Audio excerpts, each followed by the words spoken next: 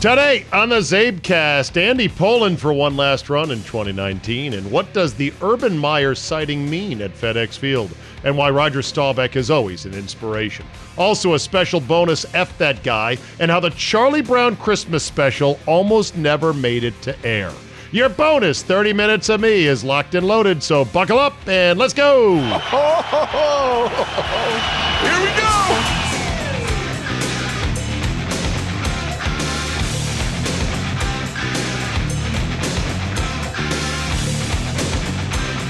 Tuesday, December 17, 2019. Thank you for downloading. Let's get right into it. The Charlie Brown Christmas special is the GOAT of Christmas TV shows. And if you want to include Christmas movies, although usually they're a separate category, Charlie Brown Christmas is the GOAT of all of that, in my opinion. What's amazing, and I'm going to direct you to something online called The Making of the Charlie Brown Christmas Special. And I think it was longer than 15 minutes, but I'm looking at least a 15-minute chunk of it here on YouTube. It is a fascinating story as to how the project came together, the ways that the creators broke convention on what a typical Christmas special was supposed to be, and how the whole thing both almost didn't make it to air and was almost surely destined, they believe, to be a one-and-done special. Instead, it turned out to be the GOAT. The networks were against it. It went against the conventional thinking at the time of what a children's special, what a Christmas special had to be. There were specific negative comments about the music, the piano music, some of the voicing, which sounded kind of amateurish.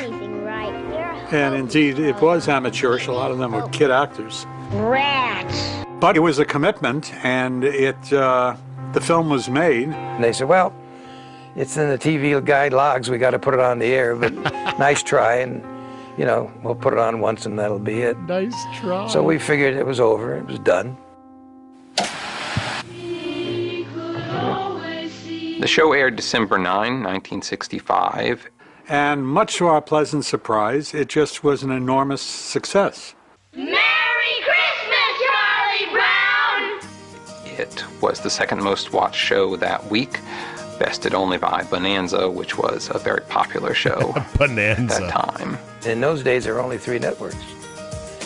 And so we got a 49% share of audience, meaning that half of the television sets were on that show that night. 49, 50 shares, 35 ratings. Our numbers that are they're just unimaginable today. The one thing I would love to have seen is the faces on the CBS executives who didn't like the Charlie Brown Christmas that they got the overnight Nielsen ratings, and they suddenly realized that they had just put on the air the highest rated Christmas special in the history of civilization. I had some questions as to how it would translate, to television, but what did I know, compared to Charles Schulz? The way they measure success in television is that they order more episodes. And I think it was like a week or two after the Charlie Brown Christmas aired that Lee Mendelson walked out with the next 15 years of his life planned out in terms of specials. That's good stuff right there. Now, there was, of course, some Charlie Brown-themed duds in there, and I think I've seen almost all of them. But it's an amazing feature, and you got to go, watch the whole thing. I don't have time for it here. What do you mean you don't have time? Your podcast. Okay, well, I was too lazy to pull all the bites. But watch it and just revel in it, because everything, like the networks hated things. Like, what is this jazz music? The great Vince Guaraldi trio. They're like, what is this? And they're like, no, this is going to work. Bill Mendelson, who was the guy who was the producer of the special, just had a sense of this will work. This is going to be good. And the message and the script and everything else. And one of the other big things they talk about was when Linus gives the true meaning of Christmas. And it's hard not to get a little bit choked up thinking about it. It's a passage from the Bible, and that was considered, even back in the late 60s, kind of like, let's not get too religious here. To have that in the kids' special, straight from the Bible, was very unconventional. But it is the absolute cornerstone feature of that incredible piece. So to the GOAT of Christmas specials here on Christmas week on the Steve Zabin podcast, on the Zabecast, a little nugget for you. Go look it up online, the making of the Charlie Brown Christmas special. Now to more mundane topics, or perhaps inflammatory. Let me get to the Ryder Cup. Let me get to the President's Cup for a quick second. It was an amazing comeback by the American team on foreign soil against a very good international team, in which, yes, singles tends to favor the Americans, but not always. And Tiger Woods deserves all the credit in the world for what he has done. It's hard to be a player captain, and yet he pulled it off. He pulled it off not as a player captain who can kind of play a little bit and played one or two matches. He was the best player on the team. He was the best player on both teams. And so he wins the President's Cup on foreign soil as a player captain, unprecedented, virtually unprecedented. Somebody might have done it back in the days in the Ryder Cup, but in modern golf, unprecedented. He does it with a Sunday comeback after getting second-guessed with his Saturday pairings, in which he leaves himself off the sheet both morning and afternoon when the team needed him desperately. A calculated gamble that his guys could rally on Sunday, and he wanted to be fresh and everything else. And he does all this on the other side of the globe while babysitting a pudgy child in Patrick Reed. I mean, that's all I can say right there. You know, he used to view these team events with disdain at best, if not outright sort of scorn. Like, oh, what you got to bring up my record in the Ryder Cup? What does that matter? He used to go out at O'Dark 30 to practice at the Ryder Cup on Tuesday and Wednesday because he just didn't want to be bothered by the media, didn't care that his teammates were like, where's Tiger? Oh, he's out on the back nine. Leave him alone. He's working on his game. And now he has become a guy that all the guys outwardly love, and he loves being a captain. And it's really, I mean, look, give him credit. He's evolved as a person, especially, I mean, at least as a golf person. Personal life, we don't know. We never know. That's why we were so shocked after the scandal. What? Tiger Woods? Poonhorn? Poonhound? Oh, my God. But Tiger 3.0, and I count 1.0 as the guy before the scandal and the car crash on Thanksgiving night. 2.0 as the guy who came back from that and started developing back problems. He was a little bit better, tried to be better, but then was still kind of an asshole. And then he ends up, you know, the post-Tiger 3.0 was when he was found gorked out on goofballs, side of the road in Florida, when he could have been upside down in a ditch, drowned and dead. Amazing comeback, both physically and an evolution as a golfing persona that is amazing. And he did it when he said 3 sessions ago, 2 Ryder Cups and then 1 President's Cup, or 2 Pres Cups and 1 Ryder Cup at Medina, when he said, I want to be a part of this. I want to be an assistant captain. Let's do this. And he, he was an assistant captain there, even though he didn't play. And I thought, it's kind of weird, but okay. He seems to be into it. Maybe it's fake hustle, maybe not. I did love watching golf in prime time. I love watching golf from that Sandbelt region of the world. It's totally unique golf. It's all ground-based. It's extremely fast and firm.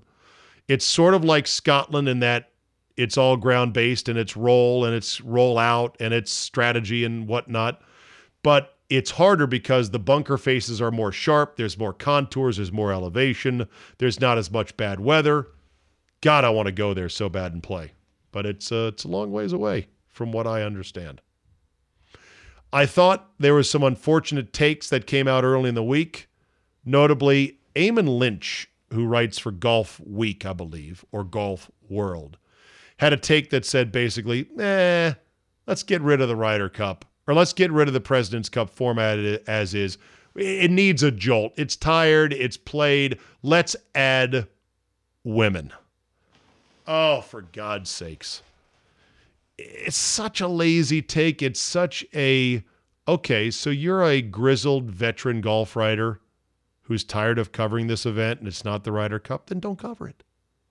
There's nothing wrong with it. Let it keep growing. Let it breathe. The event grew this cycle. It'll continue to grow. Things don't happen instantly. It just is that. And of course, the reflexive rush to womenify events and sports. Oh, let's get a female coach on this team. Let's get female referees. In a vacuum, it's not bad per se, but it abandons the notion of meritocracy, that the best people should get those jobs. And you could say, but she is a great coach. She deserves this job with the Celtics. And you say, well, what is it? Why? Where's her resume? Has she gone up the ranks? Has she paid her dues? Well, not really, but she's really smart when we want her on here because it's a woman. They once had the Wendy's 3-Tour Challenge. That was men, women, and seniors. You want to do one of those? Go ahead. Eamon Lynch, cook one of those up. This event deserves to exist and deserves to grow because the rest of the world deserves to have golf grown.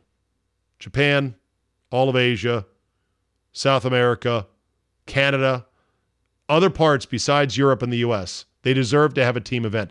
I would love to see it one day. And by the way, the only thing I object to is this tie bullshit. Like the thought that they would leave it as a tie, like, oh, it's a tie. You got to have a playoff. There's not a single golf match at any club in America, even for the lowest flight, that ends in a tie. Play it off, one hole, chip off, throw darts, something, break the tie for God's sakes. But other than that, I would love it. And they would never do it because they don't want to, mix the properties. I'd love it if it was a round robin so that the winner of the President's Cup plays the reigning Ryder Cup champion. So it's like the Ryder Cup is the A flight and the President's Cup is the B flight. So if you win the Ryder Cup, your team is exempted from the President's Cup. And so it might be 1 year Europe versus the internationals with the right to play the USA in the Ryder Cup in 2 years and kind of go on as a king of the hill type of thing so we could get any mix and match of players. But that'll never happen because A, it's too damn good of an idea. Comes from me. Thank you very much. And secondly, the PGA of America never wants to. The PGA of America owns the Ryder Cup. They're not going to allow that. And the PGA Tour owns the President's Cup, and they're two separate organizations. And there's the fear that, well, we might get some non-name players if it is a Ryder Cup that is internationals versus Europe. And it's like, well, there's no Americans. Hey, man, they're all Americans. All these guys live in Orlando. Byung-Hyun Ahn, he's as American as, he's as American as, I don't know, Bubba Watson. They're all from Orlando. Who cares? They're golfers. That said, jolly good show. Enjoyed it very much. No ties next time. Yay, Australia, Sandbelt. Way too many commercials by Golf Channel. Holy shit, the commercials. The playing through is such a scam. If I gave you $100, would you give me the uninterrupted feed? Seriously. There's got to be a pay-per-view over-the-top thing for us hardcore stans. And say, look, we're going to bypass all the commercials. Just give us the raw feed of everything you got. We don't even need announcers. Just show the golf. Here's $100. Thank you for the whole week. You're welcome. Let's give old Andy Pollin a shout, see what's shaking. Lots of Redskin stuff to get caught up on. And he was at Army-Navy. Hello. Hello. Did you punch Roger Staubach for me, at least? I'm just kidding. Andy sent me a picture with the great Roger Staubach, great American icon, still fit as a fiddle at 78 years young, I want to say. Wow. Yeah, you may be right. He's great. And he's an American hero. Everything he has done, he has reached the absolute top. Heisman Trophy winner, Vietnam War hero, Super Bowl champion with the Dallas Cowboys, built a real estate company in Dallas. I believe he sold it for about $600 million. I mean, whatever he touches, it turns to gold. And a total class act. It's too bad because for as many times as he cut our hearts out as Redskin fans, you want to hate him. I want to hate him. It's impossible, though, because he's an amazing human being. Good for him. Absolutely. Yep. So you went to the Army-Navy game. Did you enjoy the 150 runs and the 7 passes, I think was the final total? Or 102 to 7, I think it was. Not 150, but 102 to 7. See, this is the perfect event for you because it's over I in know. no time. I know So- it is. It moves, baby. It moves. Except for all the pageantry, which you actually want when you go there. Yeah, that's what you go for. And, you and I have done a couple of radio rows there. I stayed for the game, I think both times. I'm not sure if you did. But I did last year. I went to the game last year, so it's technically off my list. But I've got some Army buddies and a Navy buddy or two that are talking a big game about going in 2020. So it may be a bit of a to-do if I can get some of my friends to go. Yeah, it's a lot of fun. Our station carries the Army game, so I had a couple of tickets, and my son lives in New York, so he took the bus down and he met me, and we walked around and we were in our seats. Well, my brother-in-law is a lobbyist, and one of the companies he works for is USAA. Yeah. So he was there, and we went from decent seats, upper deck, to inside this beautiful suite with shrimp and booze and anything you want.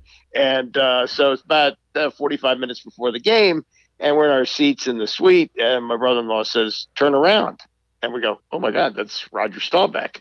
And Staubach does work for USAA, so part of his deal, I'm sure, is to come Meet and greet. schmooze in the suite. And he knows how to do it.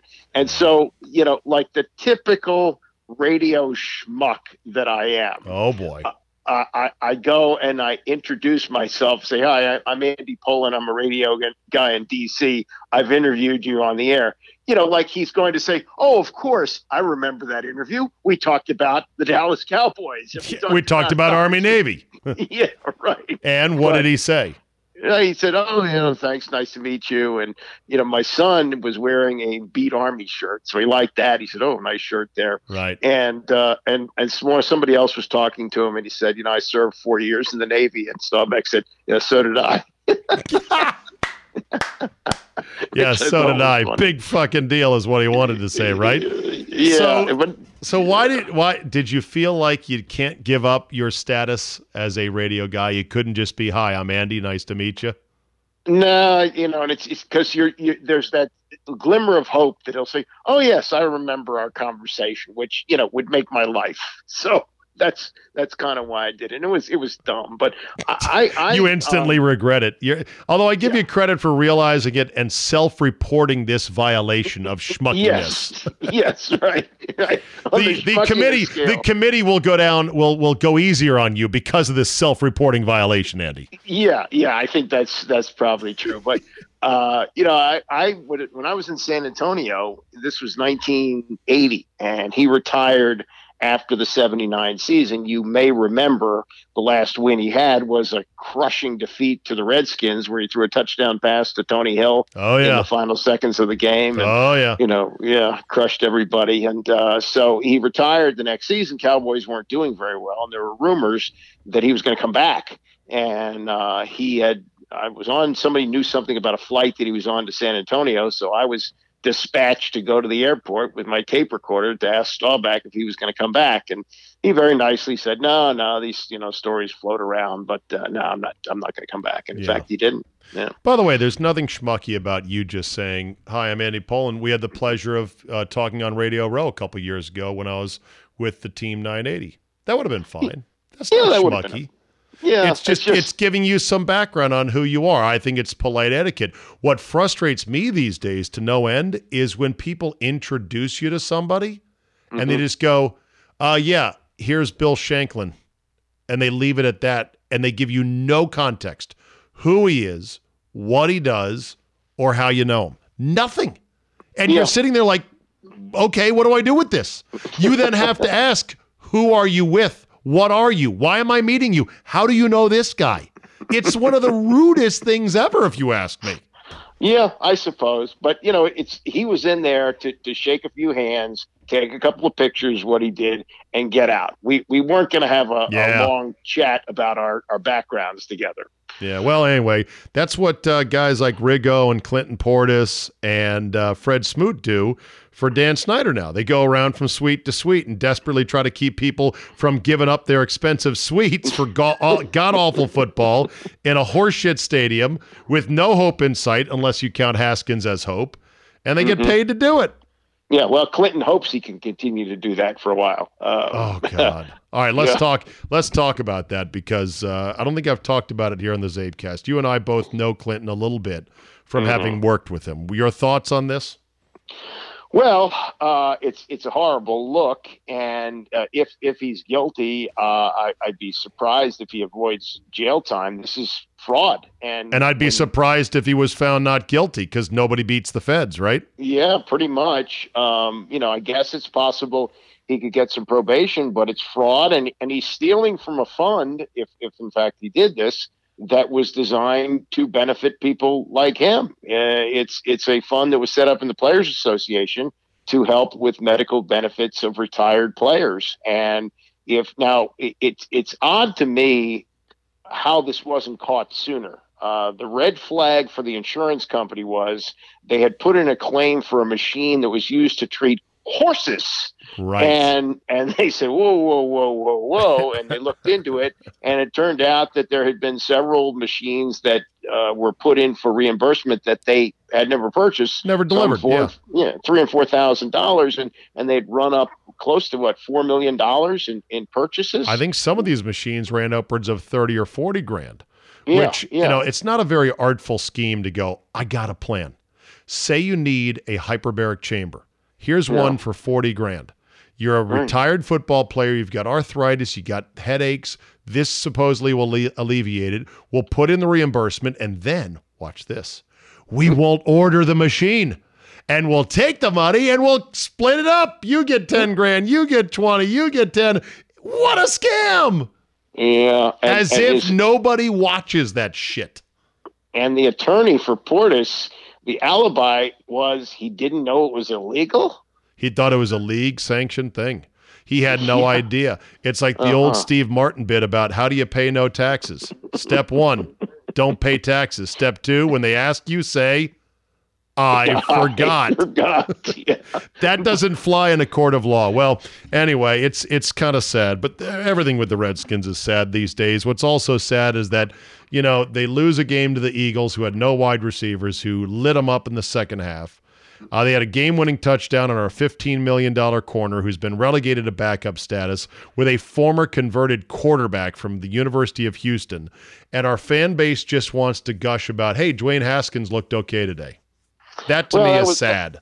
That was my takeaway, that he's seemingly improving a bit game by game. Now, right. Bill Callahan came out today and basically said, that was a remedial game plan we put in there. That was, a West Coast offense basics. But, what they did with it was relatively effective. Now, was it enough to win the game? Probably not, because in the second half, he was getting field goals, not touchdowns. Yeah. And they needed to get touchdowns there. But based on what we saw from his first performance of the year to yesterday, I'd say he's made some significant progress. The problem is, and this gets people triggered, as I say, look at all these good to great quarterbacks that teams are still not winning with. I mean, the Eagles are not winning with a healthy Carson Wentz. They won with Foles, who's gone.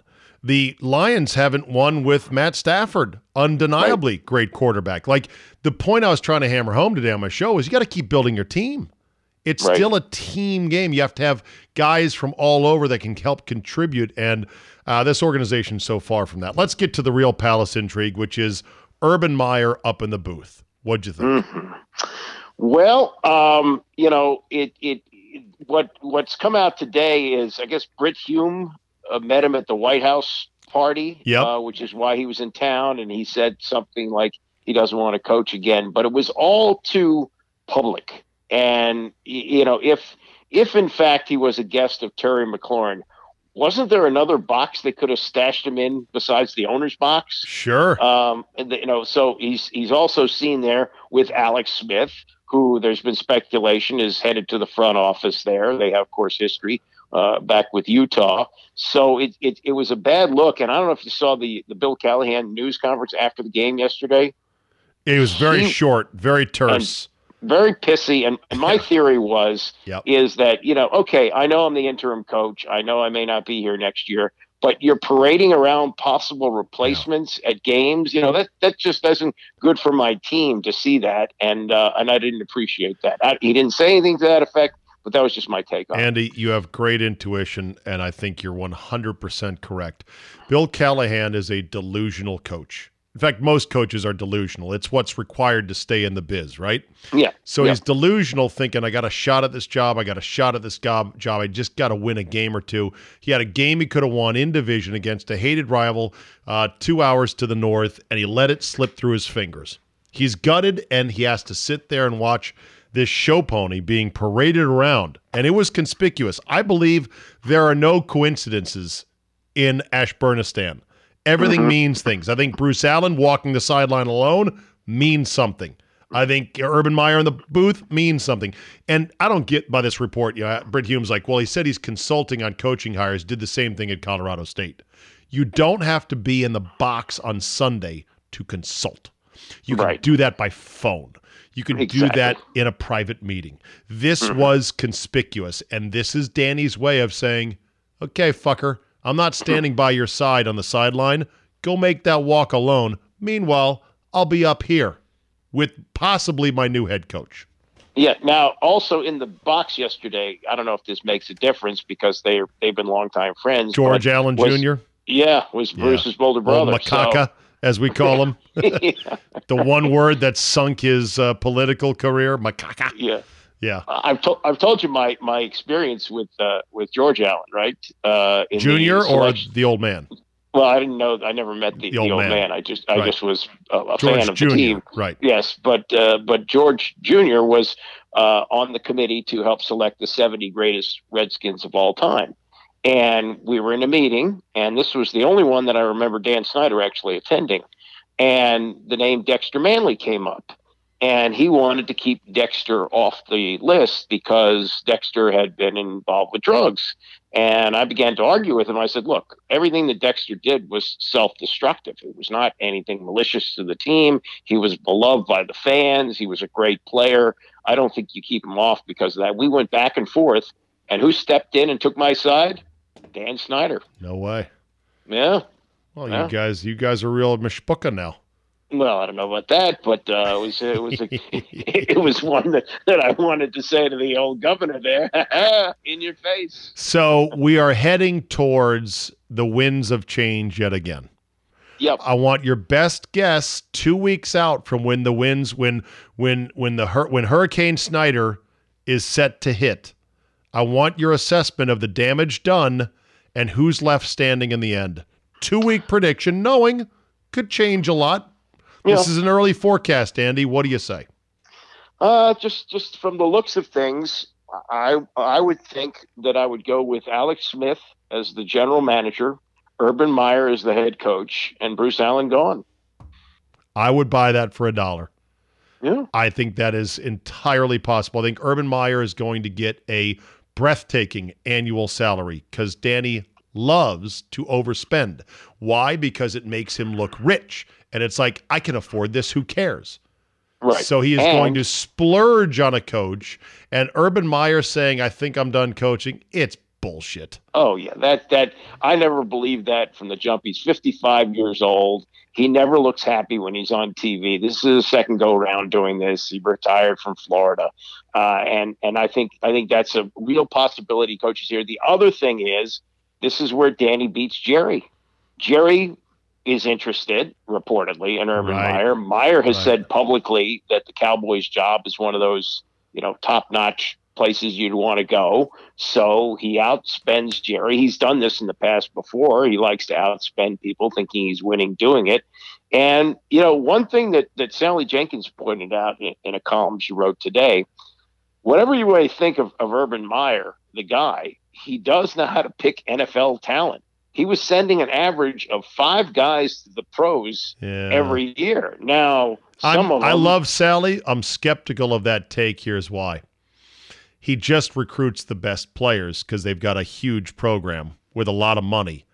And it's not like other programs are like, gee, I don't think so-and-so is going to be a good. Do you think people looked at Chase Young and said, nah, marginal pro prospect? Yeah, that's true. But there are programs that succeed and don't necessarily have a boatload of NFL players coming out of it, because the college and pro games are different. Yeah, I guess so. We can quibble about that, but it'll be interesting because in a lot of ways, if that happens, it may just be Spurrier 2.0. Because in college, these coaches dominate because they have such a talent disparity. It's frankly unfair versus most of the teams they play. Can he do it at the pro level? But that your idea makes sense in that you'd have three things to sell to a beaten down fan base: the sizzle, the feel good, and the bloody scalp. The sizzle is Urban Meyer, wanted by Jerry, stolen by Danny. Bing, that's one. The feel good is Alex Smith. Can't play anymore, but a sensible, sharp mind, handsome fella, knock dead gorgeous wife. He's there as a young player advisor. Good. Right. And then the scalp, the blood is Bruce Allen, who has already been put on notice. Yeah. Like someone said that there is initial pushback from any candidate saying, well, if Bruce is there, I'm not taking the job. And this, I think, was a calculated way for Danny to go, see, Bruce is not in the box with us. Bruce is not with me on the field. Bruce is off doing Bruce things. Yeah. You know, we failed to read these things before. There was that period of time where Dan was going and scouting all these Florida games, and nobody really picked up on it.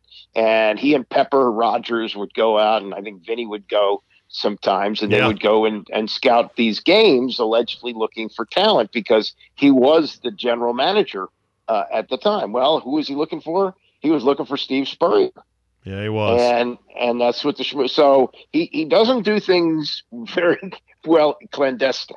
No. And this is yet another case of, parading around a guy who's going to be noticed. And that's what he did yesterday. Did you see Michael Phillips of the Richmond Times-Dispatch has put together his 14 greatest weirdo press conferences in the Bruce Allen era? You would think that this would be a story about the best press conferences, but it is so rich with nonsense and absurdity, you'd have to be a Redskin fan to truly appreciate it. Well, he has provided radio gold for everybody, because he not only had the details of all these press conferences, he's got the audio. So there will be some significant audio played on stations, I believe, in the area tomorrow, stealing right from that audio visual column there. Here, let me play this. Let me play this one. This is Shanahan on Albert Haynesworth. Oh yeah, Coach, I'm curious if you happen to see what Albert Haynesworth said about you and the organization yesterday. If you have any comments on that. Well, let's put it this way. I think I've been a head coach and assistant coach for about 40 years. Humble brag. When you look back in those days, you take a look at the people that you get along with, or people that, for one reason or another, that you may not get along with. By the way, he's sizing him up right now. He's like circling. Oh, yeah. He's circling like a fighter, going, how hard am I going to knock the shit out of this guy? Albert was a guy that was one of the few guys that let me start this over again, okay? He didn't hit hard enough. He's ready. Like, hold on a second. On this, since you asked me that question. Here we go. Let me put it this way. You guys want much time as you need. I know. Let me put it. I want to say it the right way. The only people I really haven't gotten along with since I've been a coach, as a head coach and assistant coach, is someone that's lazy. And number two, when somebody is lazy and they may lack character, or they're lazy and they lack passion for the game, those are really the only people I haven't gotten along with as a head coach or as an assistant coach. And so that's what you're looking for.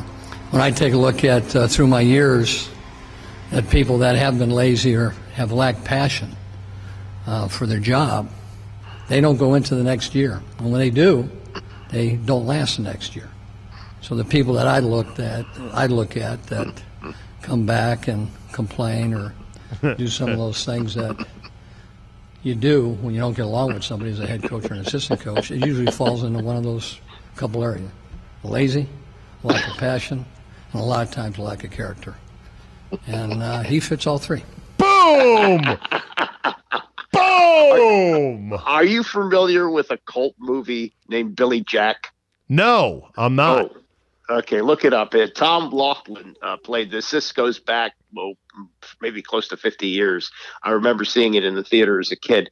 And he played an ex-Green Beret who was protecting some Native Americans who were on a ranch that was owned by a woman. Anyway, played by his wife, or was the character played by his wife. Anyway, he would get to the point where he'd get very angry, and he would begin to take off his shoes and his socks.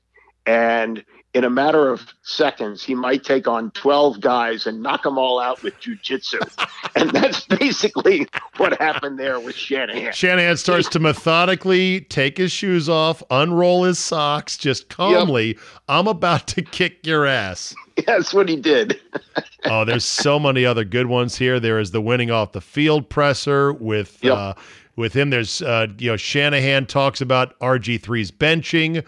Gruden rips Griffin after a loss to the Buccaneers, and a bunch of others. And I mean, it's just, you wouldn't believe these things happen, but you and I lived it for 20 years. And boy, I'd love for it to be different. I have very little hope of it being different. Nah, I do too. But you got to turn the page and see what the next chapter of fun is going to be. Well, I'll get paid either way. Same, just like you. We're here to chronicle it.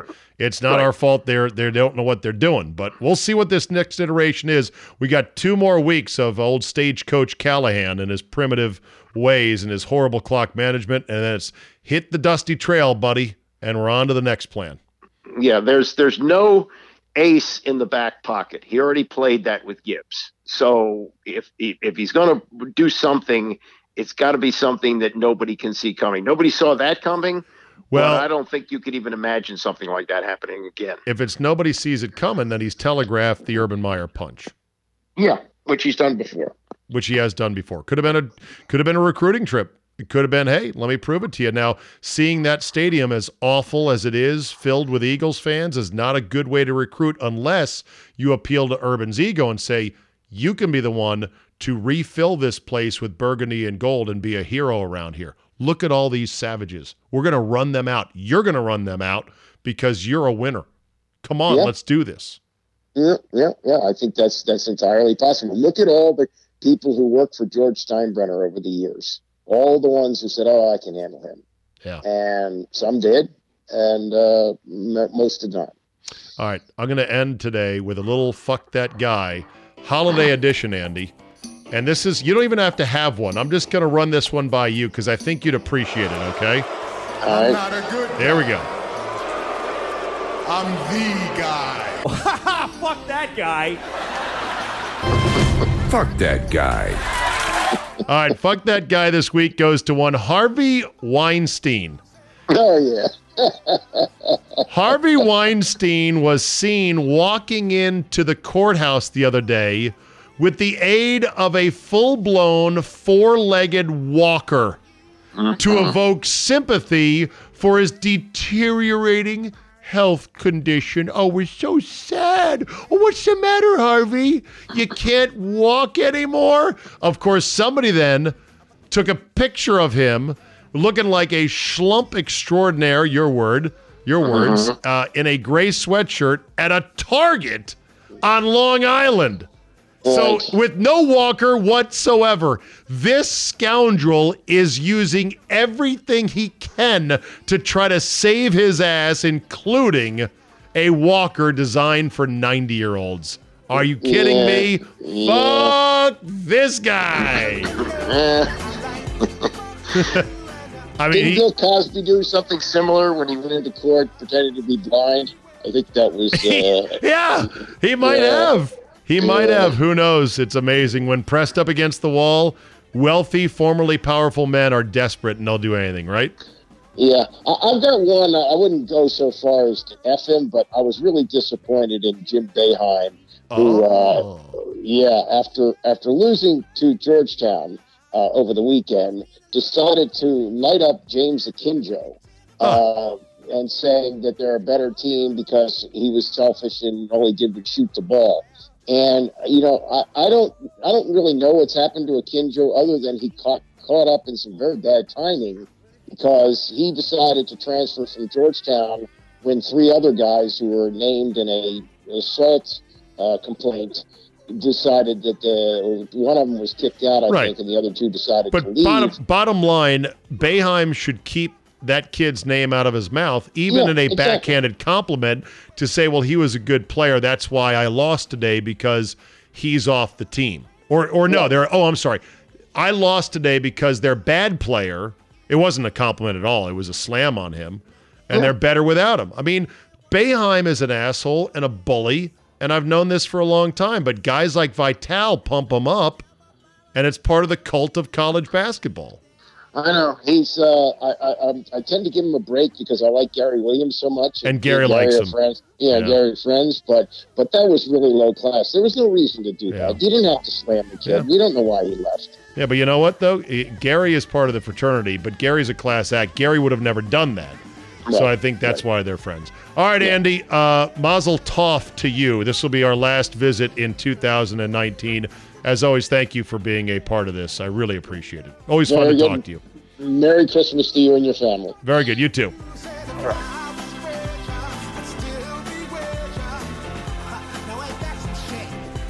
All right, let's end on this today. It was a banner year for UFO sightings in 2019. You know me, I love me some UFO sightings. Can't get enough of it. I'm all about it. New York Post story by Paula Froelich. It's been a hell of a year for unidentified flying objects. Once thought to be fictional works used to sell tabloids, 2019 has been awash with news of UFOs, aliens, and strange phenomena, including reports, including video from verifiably sane sources. In May, the Pentagon came out admitting it investigates UFOs after Navy pilots confirmed to not only have seen but recorded UFOs during training exercises off the coast of both San Diego and the Outer Banks during 2004 and again in 2015. These are the little white Tic Tacs that moved and stopped and changed elevation at hypersonic speed.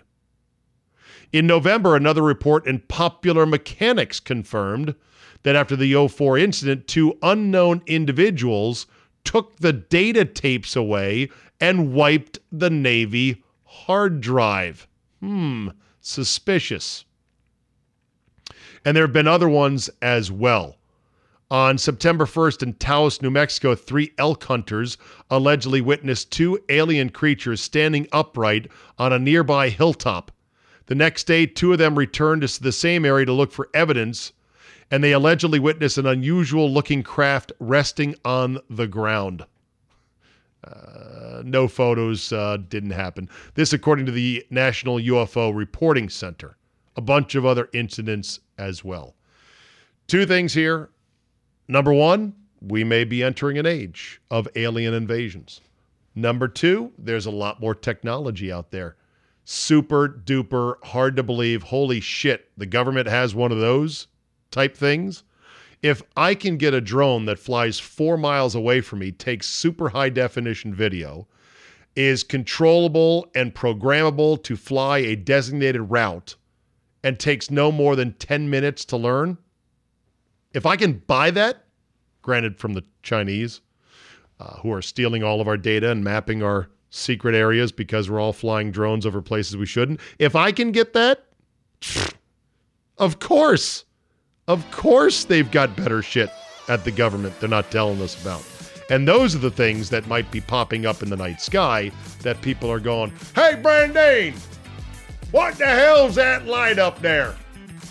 Oh, must just be another flare. Back to my TV show. Be on the lookout in 2020. Could be an even bigger year coming up. That'll do it for me today. Thank you so much for listening. Tell a couple friends, rate and review. Helps with the algorithm, and we're all slaves to the algorithm. Sorry about the glitch yesterday. The episode posted and then quickly expired after an hour. I have no idea why. I'll make sure not to make that mistake again in the future. Thanks for listening, everybody. Have yourself a great Tuesday, and we will see you next time.